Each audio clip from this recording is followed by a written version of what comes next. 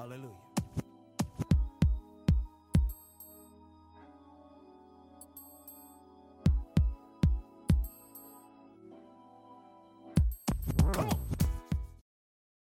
Welcome to another marvelous episode of CFB Nation, hosted by me, Leverett KT, a.k.a. the Governor of College Football. And look, Week 8 was fantastic. I know Nino's about to be on my head for this Oregon win. I just didn't see them win. I was looking at the metrics. I seen how poorly they played on third down. Defensively, I was like, there's no way they're going to be able to keep UCLA off of the field. But I was wrong. Bo Nix played the game of a lifetime. And, hey, that may help him get to Sundays at some point. Also, we're going to talk about that Clemson comeback. And we can't talk about that game without discussing the quarterback controversy there. Also, Oklahoma State was able to come back against the Texas Longhorns.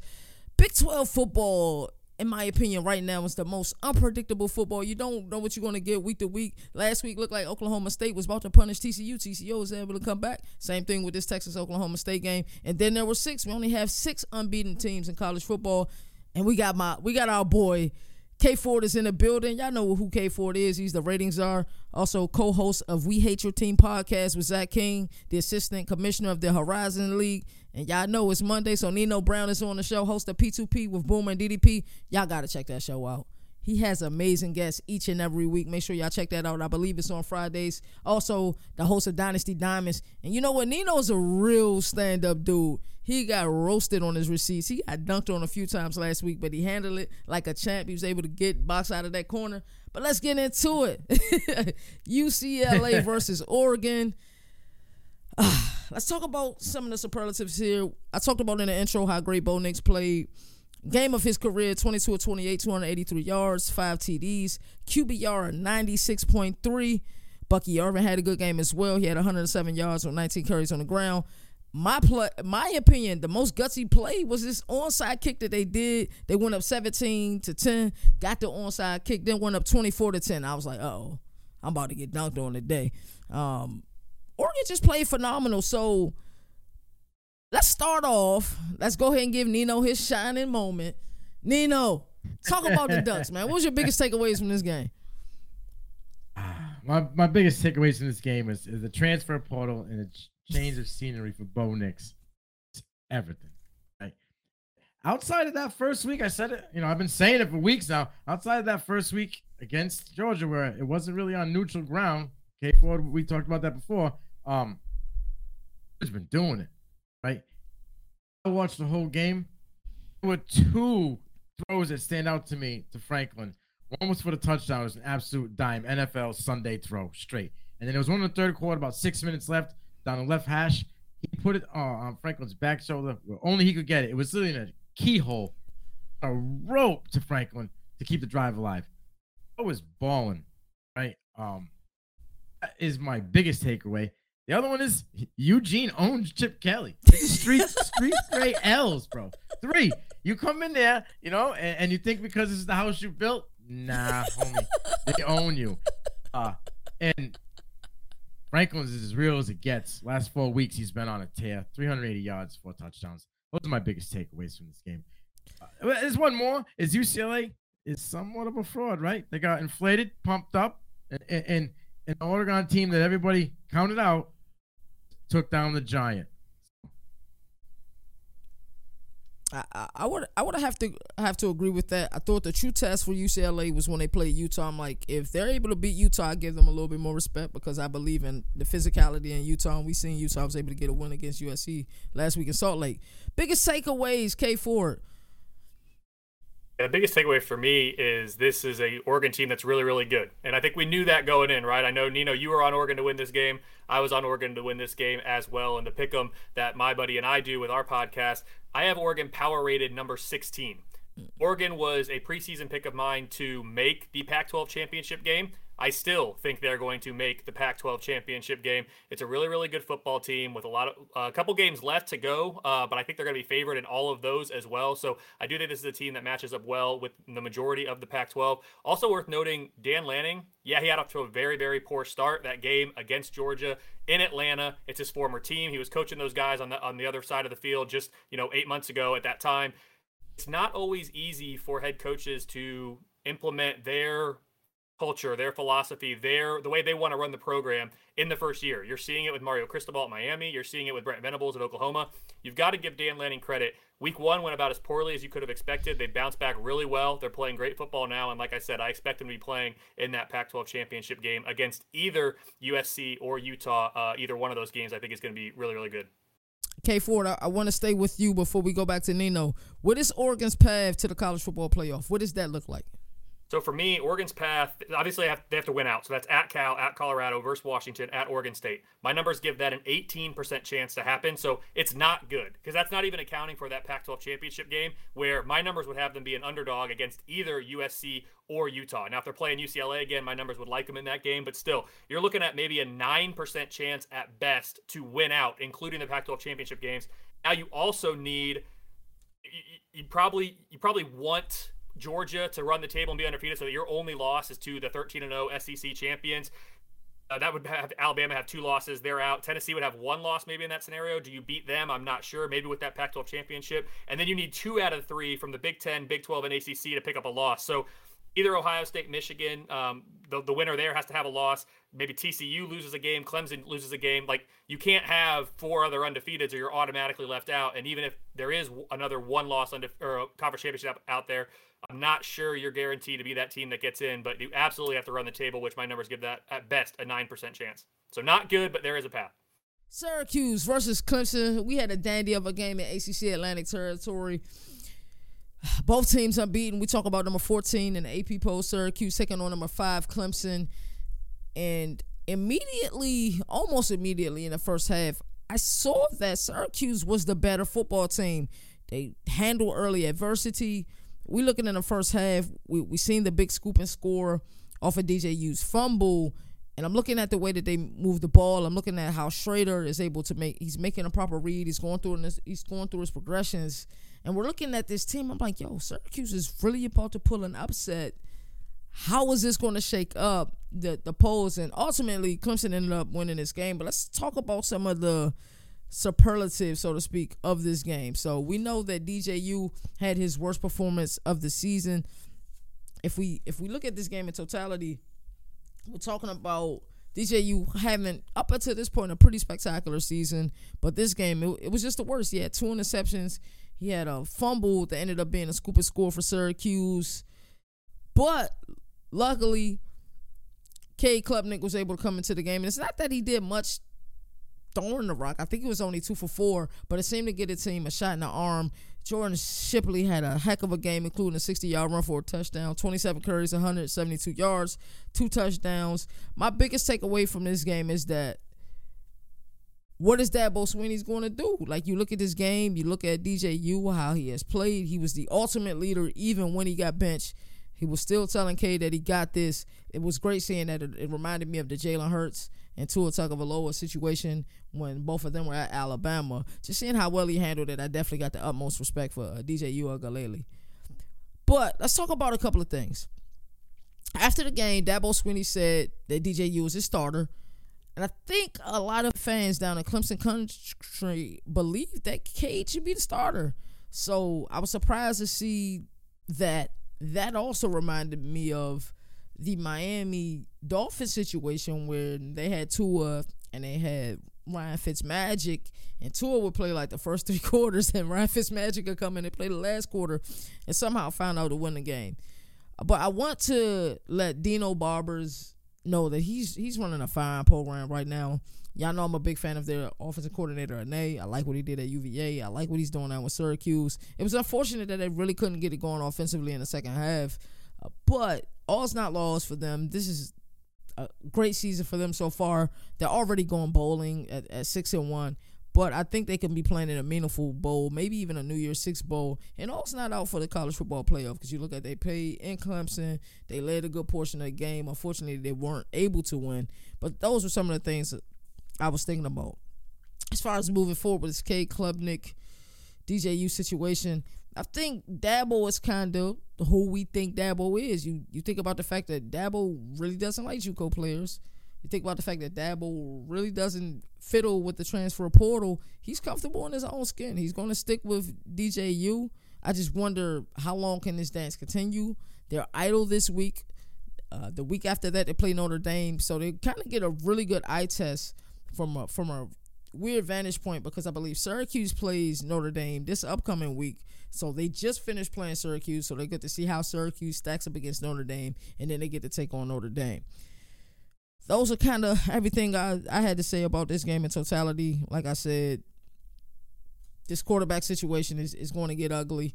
I think at some point he's going to have to make a decision and stick with that decision. He being Dabo Swinney. Either A, he going to stick with DJU for the rest of the season, no matter how well or poorly he plays during the game, leave him in the game, or go with Cade Klubnik, let him get all of the reps. That's the thing. Cade isn't getting the reps. He isn't getting those first-team reps during the week. So it makes it hard when you're thrown into, the type of territory he was thrown into, down 11, and they ended up being able to win this game. So let's get on to the next segment. We're talking about this thriller in Stillwater, Oklahoma. This game was really, really weird. It was one of my prediction games that I got wrong this week.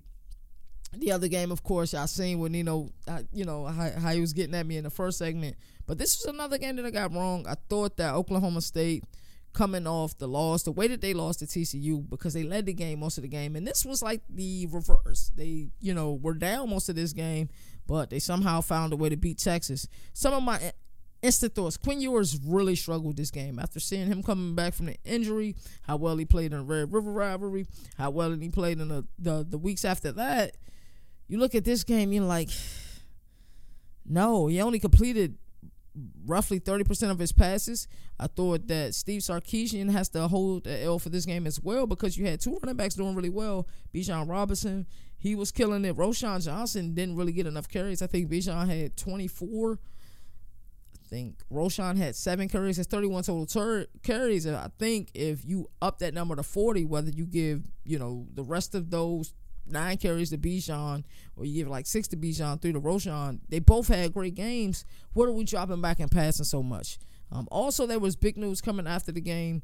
The Texas song that they all sang after the game, win, lose, or draw, didn't get sung. I don't remember the name of the song, but I do remember that it had some controversy surrounding it. And the previous coach was saying, hey, if you guys don't want to sing it, you don't have to sing it. But Steve Sarkisian, day one, said, you guys will be singing the song. So they didn't sing it after this game. Steve Sarkisian was basically saying, like, look, hey, we didn't sing it. It wasn't intentional. He's like, it was coming off an emotional loss. They just completely forgot about it. So Oklahoma State wide receiver Bryson Green, he killed this game. 5 catches, 133 yards, 1 touchdown. What's next for Texas will kind of be my next question, because I think many people believe that even with 2 losses, there was still a path for Texas to be playing in the college football playoff. Now that they're at 3 losses, it's kind of difficult. I know they will look back at this game. I know, like I said earlier, Steve Sarkisian will wish that he ran the ball a little bit more. But these Big 12 games are just weird, and I thoroughly enjoy Big 12 football. SEC is still cream of the crop. Big 10 games, it depends on your taste. Those games are exciting for me, but for other people, they're a little bit boring because you're getting more pro-style offenses. But Big 12, it's where it's at. You get a lot of crazy games, and even when it look like a team is down and out, they can find a way to win the game in the Big 12. So that's what next for Texas. I wonder what's Oklahoma State path to the college football playoff look like. Granted, they did lose at home, but they lost in a game where they led most of the game. They had a nice lead in the game. They did end up losing in overtime 43-40. So when we start to look at a lot of these playoff scenarios, I truly cannot wait for the college football playoff rankings to start, because we get an opportunity to see where is the committee mind at. How are they feeling about the game? So when I think about instant reaction to this game, it's no way Texas should have lost this game. Steve Sarkisian could have considered running the ball more. And then the heart of Oklahoma State, because the way they do it isn't pretty style football. You're a lot of times you're getting, Spencer Sanders. I don't even want to call it a heckle and jive, because a lot of times, if he can do it with his feet, he's productive. But from the pocket, he's still hit or miss sometimes. So I think those are my instant reactions when it comes to this game. So let's talk about Then There Were 6. This is an exciting segment that I wanted to talk about. So coming into Saturday, I believe there were 7 unbeaten teams. Of course, Ole Miss lost to LSU. They actually got destroyed by LSU, and it's crazy because other than Jaden Daniels, LSU really wasn't able to run the ball. But let's talk about the 6 remaining unbeaten teams and kind of get into the thick of things of how this is going to play out. And this is going to work well with our next segment with K Ford talking about the college football. His most deserved rankings. Everything else he does is ratings, but this is his most deserved rankings. So Georgia, of course, they're undefeated. Notable game, they play Tennessee November 5th. Mark that on your calendars. Ohio State, they play Michigan November 26th. And, of course, if they win that game, then they'll have to win whoever's coming out of the West. As of now, Illinois is coming out of the West. And I know what you guys are thinking, well, that's going to be ugly. No, that's not going to be the game you think it is, because I'm going to tell you right now, Brett Bielema, I think what he's going to try to do is what they do. Get a rock to Chase Brown, slow the game down, limit C.J. Stroud's touches. So don't just think if Ohio State beat Michigan that they're just going to steamroll Illinois. That game is just not going to work like that. Tennessee got a couple of notable games. This upcoming weekend, they play Kentucky. That game is going to be a tough game. I know Tennessee has looked phenomenal with their 7-0 start, but that game is going to be tougher than advertised. Also, Tennessee plays Georgia November 5th, as I mentioned earlier. Michigan, they play Ohio State November 26th.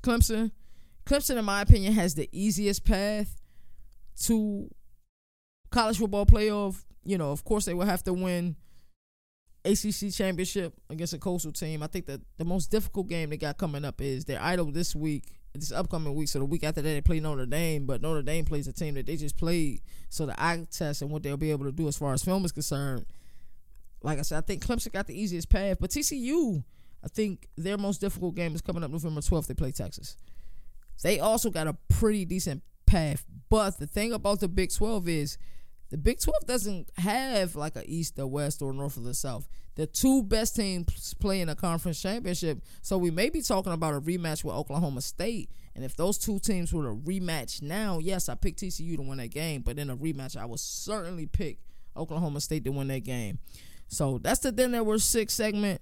Not really much to talk about. I just wonder how long can we go. Of course, November 5th is the marker. We know not this upcoming week, but the week after that, we're going to lose another team. As far as these unbeaten teams are concerned, and things are going to get real interesting.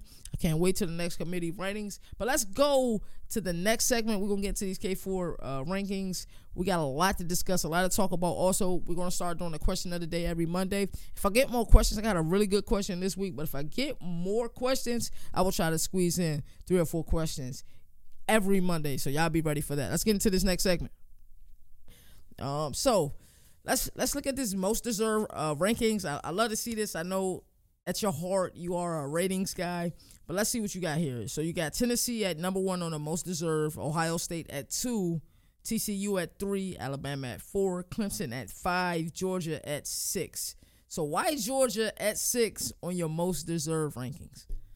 Yeah, so it's catching some heat and some eyes since Georgia's number 1 in the AP. Obviously, I have TCU up at number 3. They are the lowest ranked of the unbeatens in the AP. So for the most deserving rankings, what I'm looking at is it's a merit ranking. It's resume rankings that describe how a team has performed against its schedule relative to how the average top 25 team would be expected to perform against that same schedule. So basically, how much have you achieved against your schedule, also incorporating an expected scoring margin. So how badly have you beaten or lost to your opponents?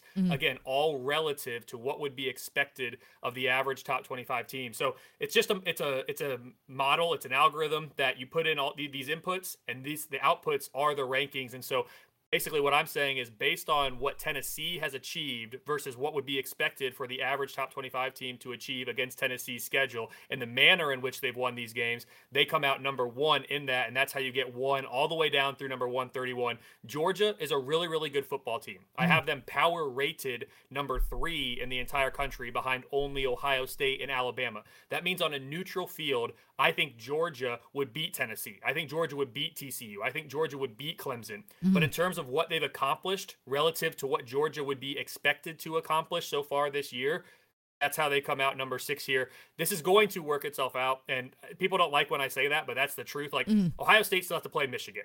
Tennessee still has to play Georgia. Like, if Alabama wins out, they will play the winner of most likely the Georgia-Tennessee game. So these teams are going to play each other. Things are going to work themselves out. But to a snapshot of this moment in time, this is how I'd stack up these contenders right here. And then you can see with the one-loss teams, of course, Alabama at number 4, but then you've got Oklahoma State, Oregon, Penn State, USC, Syracuse, 2-loss LSU up at number 13 after a really good win this past week. So, there's no bias.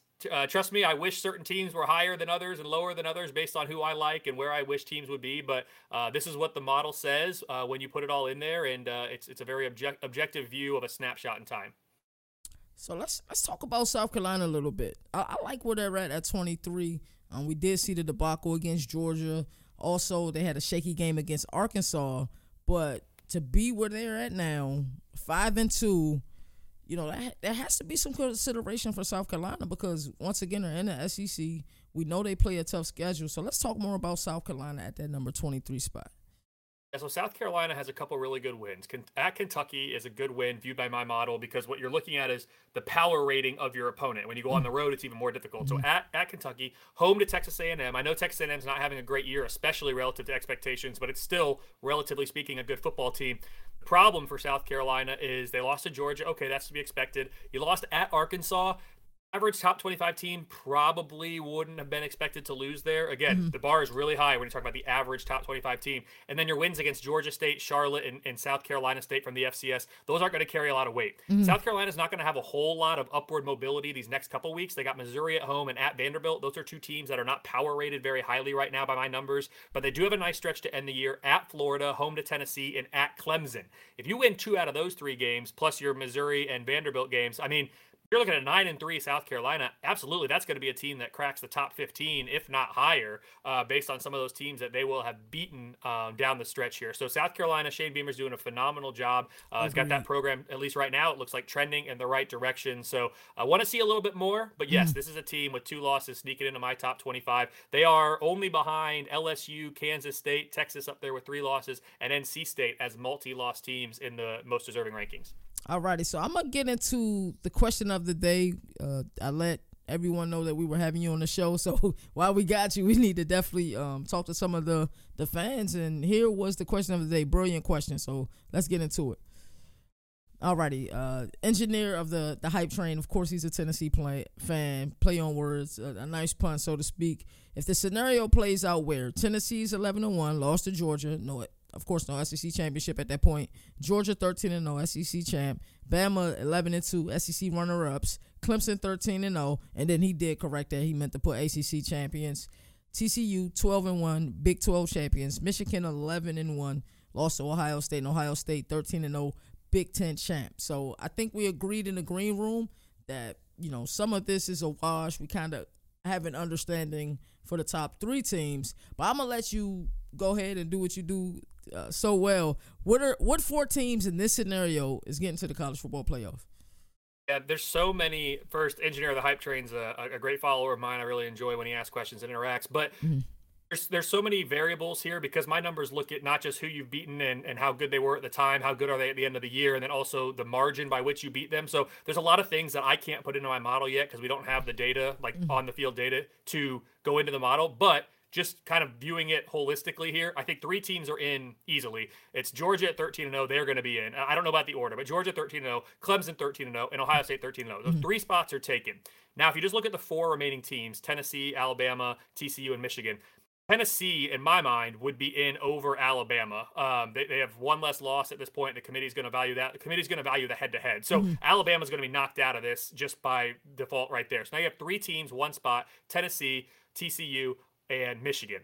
All of them with 1 loss. Michigan's only lost to Ohio State. Tennessee's only lost to Georgia. Those are 2 teams that are in the playoff in this scenario. TCU, we don't know who their loss is to, but ultimately, at the end of the day, I don't think the committee is going to care. They're going to look at these 3 teams and say the margins are thin enough. We're going to take the team that has the conference championship, and I think they're going to put TCU in that 4th spot. And as of right now, I mean, it's hard for me to argue. I know I said I can't project forward what the most deserving are going to look like because there's so many unknowns that go into it still, but I have TCU number 3 right now. So I'm already giving TCU much more respect than the AP poll and many other people out there. So for me, me, it's pretty clear cut who the top 3 are. You can make a case for that number 4 spot. I think it goes to TCU, and I think Alabama is most certainly left out looking in here. So good question. I think that's how the committee would stack them up, and it'll be really interesting to see if that actually comes to fruition here in a couple weeks. Wow. And I think you broke that down in the spirit of how the committee looks at things. Like you said, they value that conference championship. And when we go to the 12-team playoff, conference championships will be valued as well. So K Ford, he's a real treat. Like I said, make sure y'all check him out on We Hate Your Team podcast. Assistant commissioner of the Horizon team. Thank you. We definitely got to get you on this show again. We might even have to do a Tuesday episode post-committee ranking so you can kind of dive into what you think their thought process was. We appreciate you. Thank you. I'm going to go ahead and get into this closing. Thanks, KT. All righty. Thank you, everybody who tuned into this episode. A special shout out to K Ford. Real treat whenever we have him on the show. Shout out to my boy Nino. I enjoy doing these Monday episodes. Like I say, when the committee starts doing the rankings, I'm going to try to find a way to do an instant reaction. Probably won't be a full-fledged show set up, maybe about a 15-minute rant that I'll release in a podcast format. But y'all already know, Thursday morning, I should have my predictions for this upcoming weekend. I can't believe K4 said it in the green room. We are already in week 9. And so I always like to say, do something nice that somebody normally wouldn't do. Always pay it forward. Peace and love. Peace and blessings. And until next time, put that finger in the air. 1.